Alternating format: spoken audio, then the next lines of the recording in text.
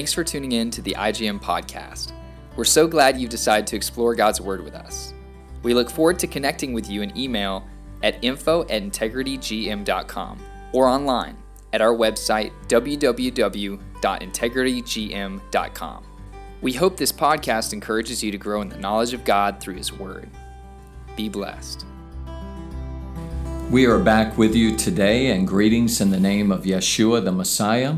I'm so happy to be going back into the letter that Paul wrote to the Galatians.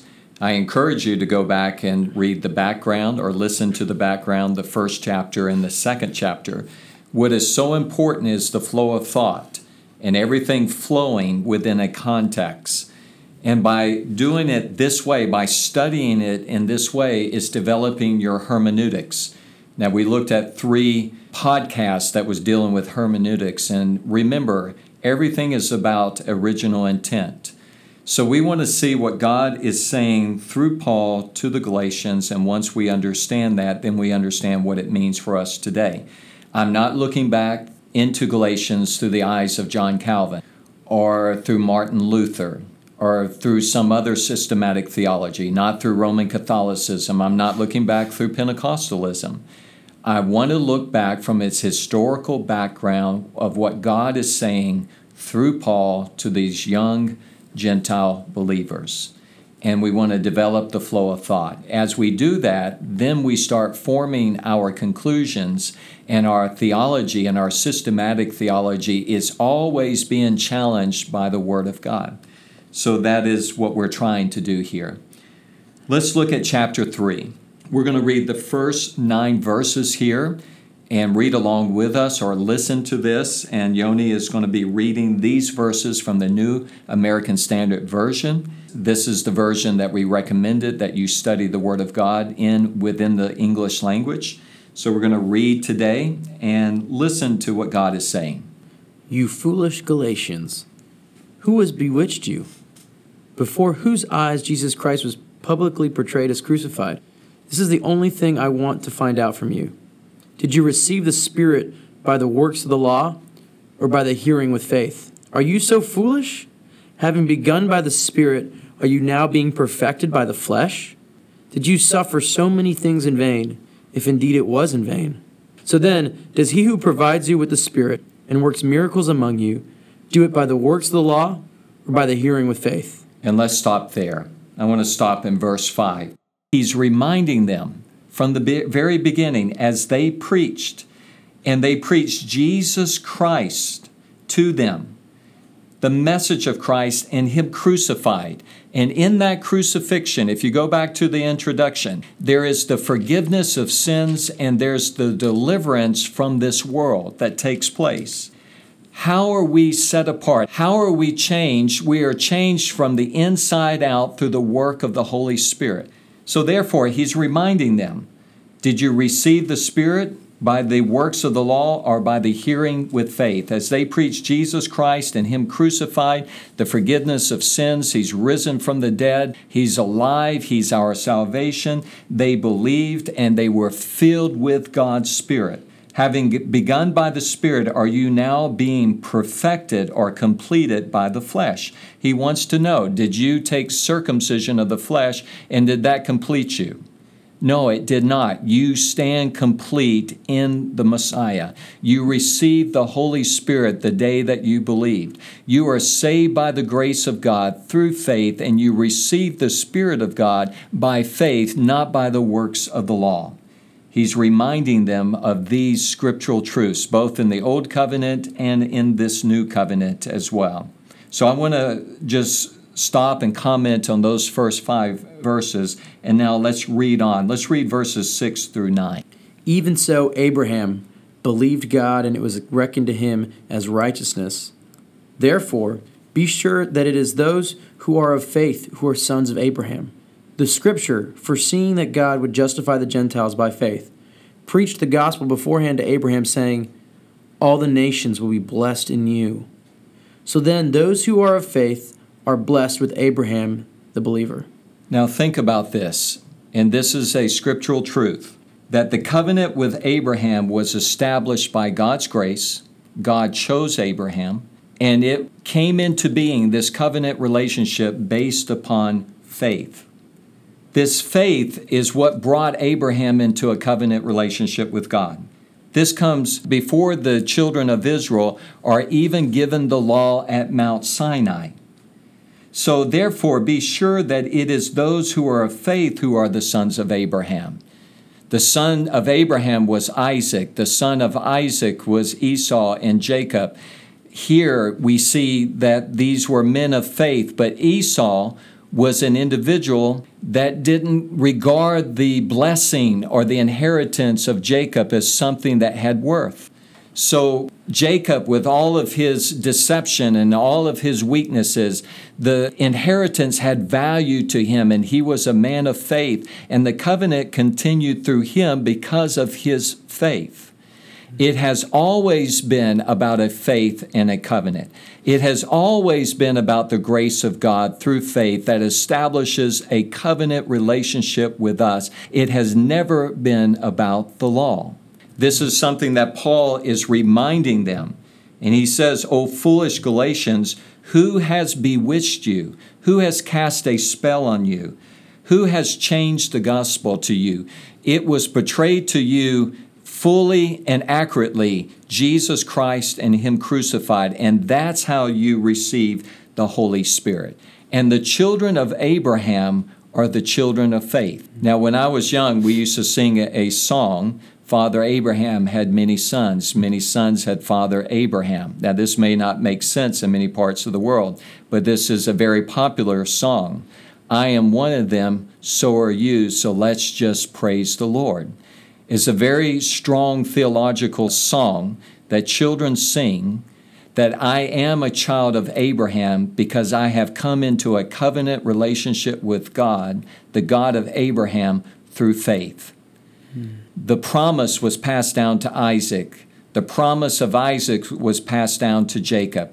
They were individuals of faith. And then the nation of Israel sprung forth out of this covenant relationship that was based upon faith. 430 years later, after the last confirmation of this promise to Israel, to Jacob, before they go into the land, 430 years later is the law given to Moses. They were already the people of God. The law was given to the people of God. The law did not make them the people of God. The covenant was established by the grace of God through faith, and it flowed with the promise of God. It's always been about a faith, a promise, and a covenant. This is something Paul understood quite well from his learning and understanding of Scripture. Now let's continue. Verses 10 through 14. For as many as are of the works of the law are under a curse. For it is written, "Cursed is everyone who does not abide by all things written in the book of the law to perform them." Now that no one is justified by the law before God is evident, for the righteous man shall live by faith. However, the law is not of faith. On the contrary, he who practices them shall live by them. Christ redeemed us from the curse of the law, having become a curse for us. For it is written, "Cursed is everyone who hangs on a tree," in order that in Christ Jesus the blessing of Abraham might come to the Gentiles, so that we would receive the promise of the Spirit through faith. When you look at this, it really sends us forward in time to the book of Romans. And again, all of these principles you're going to see in the letter that Paul wrote to the believers at Rome, is that if you're going to keep the law, you must keep all the law. And if you break one aspect of the law, you're a transgressor against the whole law. When we look at the law, you had the blessings and the curses. And they had the Israelites stand at Mount Gerizim, the blessings, and Mount Ebal, the curses. And if they did not keep the law, then the curse of the law would be upon them. And if you look back on the whole history of Israel, not at any time for any sustained period from the heart did Israel keep the law to this day. In fact, today they have replaced the Mosaic law, the written law, with what is called the oral law, the Talmudic law. Now, some people will get upset when I say that, but they actually teach, the rabbis, no one can keep the written law, but if you keep the oral law, which is actually an addition and a subtraction to the law, then you are fulfilling the law. Before the Israelites went into the land, God told Moses they will not keep the law, and I will scatter them among the nations. That's the curse of the law that comes. You see, the sacrificial system was for the whole nation to be a perpetual atonement or a continual atonement over the whole nation until the day of redemption would come once and for all through the Lamb of God, the suffering servant. So the law is holy, the law is good, but if you don't keep the law, then the curses of the law come upon you. And who can keep the law? Totally and completely. The law cannot change a person from the inside out. Only the Spirit of God can do that. And so if you look at verse 14, in order that in Yeshua the Messiah, the blessing of Abraham might come to the Gentiles. Remember the promise and the blessing that through your seed, all the Gentiles or all the nations of the earth will be blessed because you have obeyed my voice. It's literally all the families of the earth will be blessed because you have obeyed my voice. The blessing of Abraham might come to the Gentiles so that we would receive the promise of the Spirit through faith. Now, going back to the beginning of this chapter, did you receive the Spirit by the works of the law or by faith? That is the question. Are we the children of God through the work of the Holy Spirit or by the works of the law?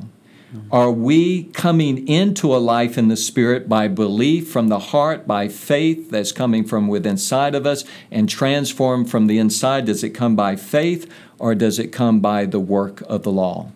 Was a covenant relationship established with Abraham by the works of the law or by faith? We have always come to God by His grace through faith. The promise of the Holy Spirit is received by faith, not by the works of the law. That's quite incredible. It's quite simple. It's part of the essence of what the gospel is, a transformation from the inside out by the work of God's Holy Spirit. We are saved by the grace of God through faith. We are transformed from the inside out by a work of God's Spirit. We are complete and perfected through Christ.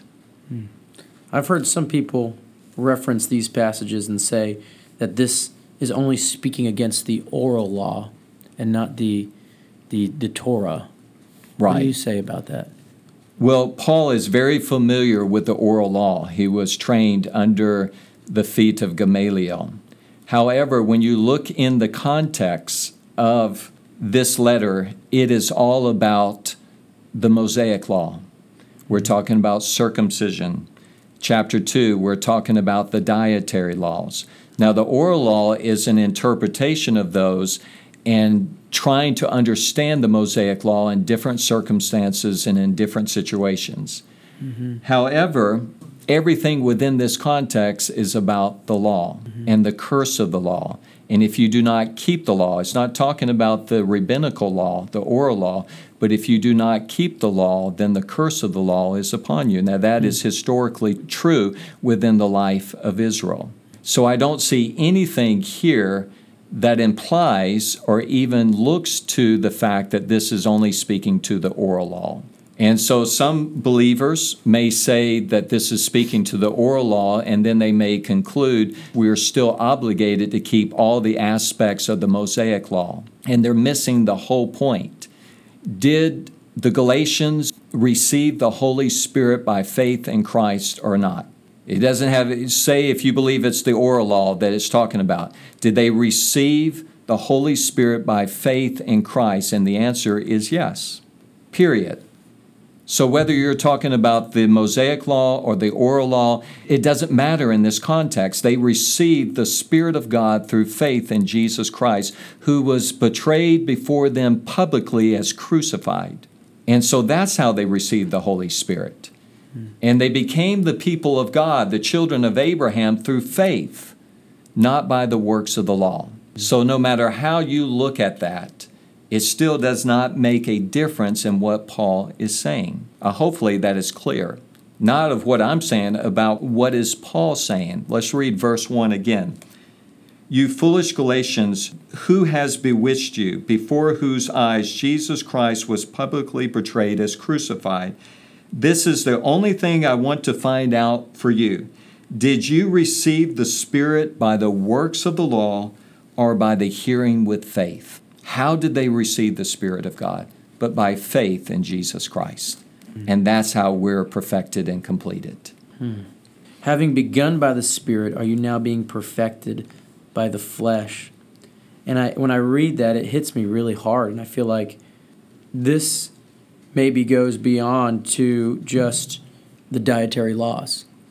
Yes, in fact, this specifically, I believe, is referring to circumcision.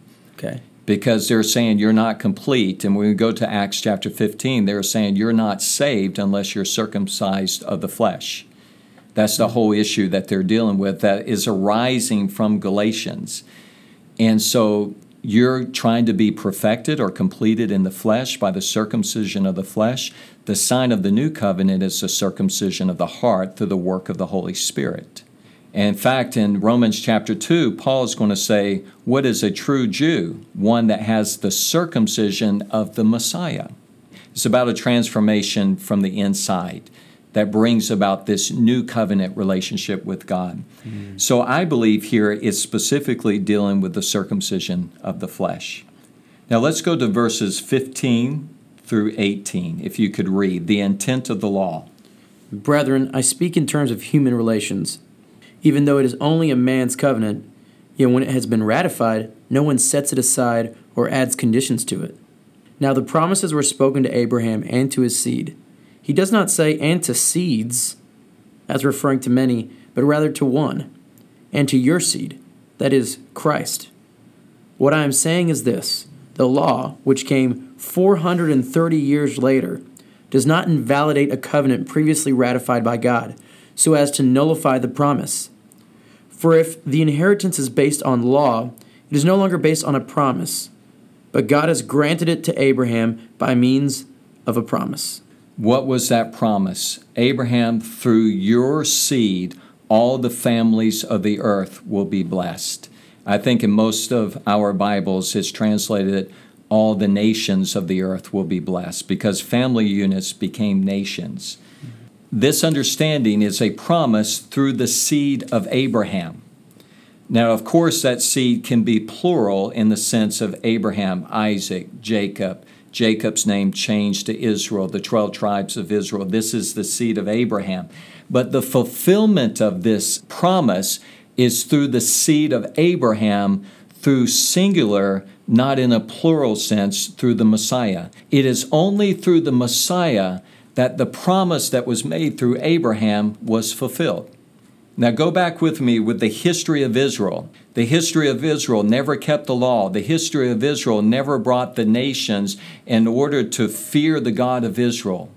They never kept the law. In fact, they broke the law, intermarried with people that despised the law, and the idol worship saturated the land from the time they went in all the way until the time they were exiled from the land. So when you look at this, the promise is not fulfilled through the law. The promise is fulfilled through the seed of Abraham. And that's what God says in Genesis. Abraham, through your seed, all the families of the earth will be blessed. So the law that comes 430 years later, and I believe this is before they go into the land of Egypt, the last confirmation of this law to Israel, that 430 years that comes after the promise, it does not nullify the promise that God made to Abraham before the law. In fact, if the inheritance is based on law, it is no longer based upon a promise. The promise came before the law, but God has granted it to Abraham by means of a promise. And when God makes a promise, that promise will always come true. He wouldn't be God if he did not keep his promises.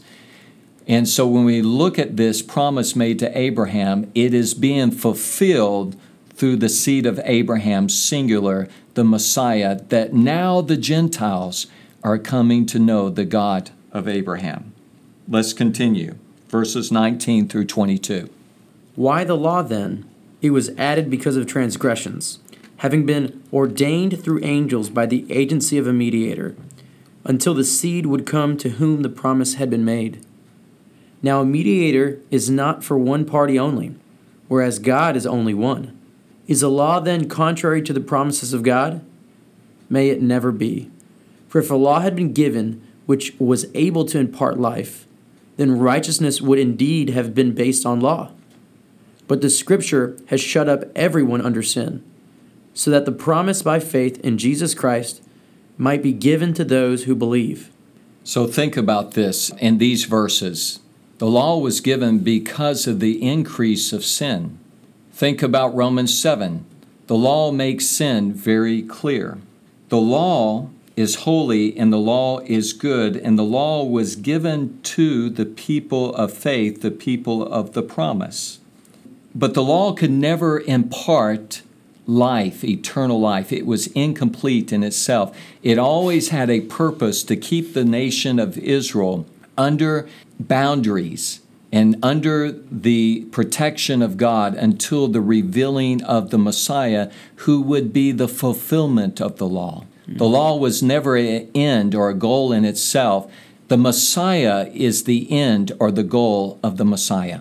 This is what Paul's going to say. So everything about the law is holding the people as a tutor, holding as a guardian, putting a protection around the people of faith until the day that the promised one, the seed of Abraham, would come and bring about eternal salvation. The law cannot do it in itself. Look at verse 22. But the Scripture has shut up everyone under sin. Think about Romans 2.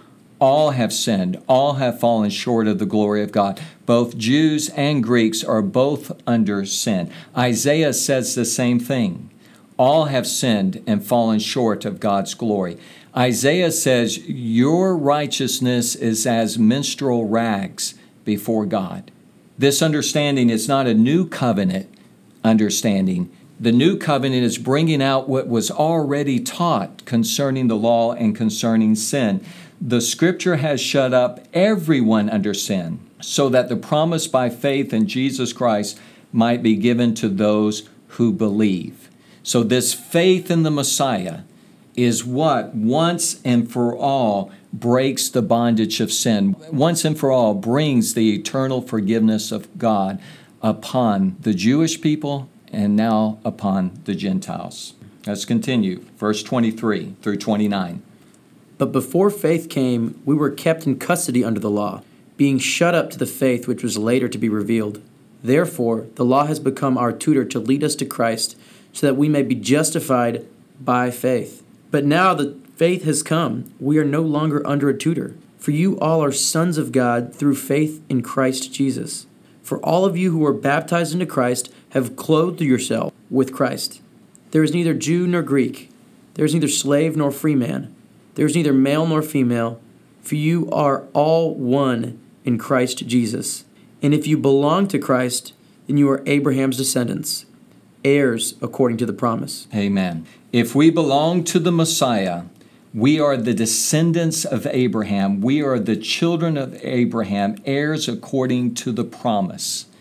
Everything that God promised Abraham, everything that God promised Israel is fulfilled in the Messiah. And we come into a kingdom based upon the faith in the Messiah where there is not male nor female. There is not slave nor free man. It's not about a Jew or a Greek, but we are one body. We are one family. We are one in Yeshua the Messiah. And it's one tree, one Messiah, one God. The promises of Abraham being fulfilled through the Messiah. The law was a tutor to bring us to the Messiah. Again, I want to say it again. It was not an end to itself. It was a tutor that brought us to the Messiah. It kept us in custody and handed us to the Messiah. And the Jews that did believe, they understood this was all the righteous requirements of the law are fulfilled in Yeshua the Messiah, in Jesus the Christ. Our identity is in Him. What we pursue is Him. It's a life of faith. We put on Jesus Christ. Clothe yourselves with the Messiah, Paul says. It's all about Him.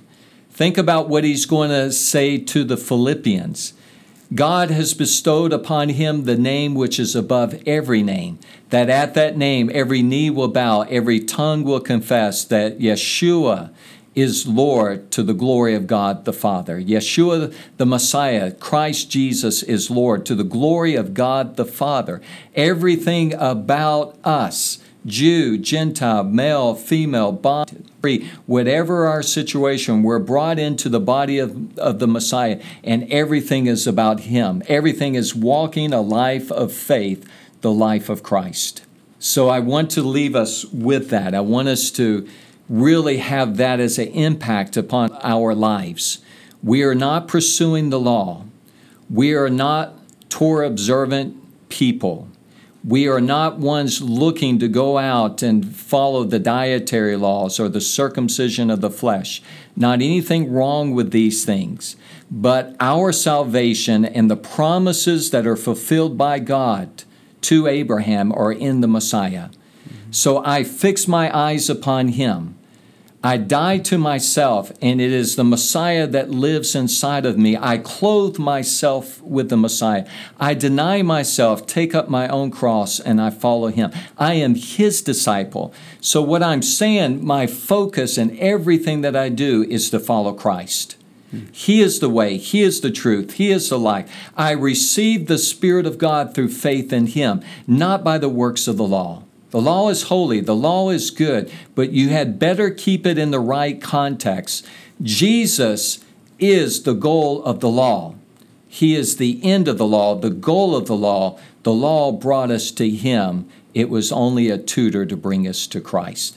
And today, if you do not know the Messiah, I want to say there is not any eternal salvation outside of Him. Our righteousness is as menstrual rags, the prophet Isaiah says. Paul says, all have sinned and fallen short of the glory of God. The only way to be justified eternally before God is through faith in Jesus the Messiah. Put your faith in Him. You will never be disappointed. If you'd like to learn more about IGM or have any questions about this podcast, feel free to reach out to us at info@integritygm.com and connect with us on Instagram at integrity_global and Facebook at Integrity Global Missions. If you like our podcast, please share it and leave a review. Thank you for listening. Have a blessed day.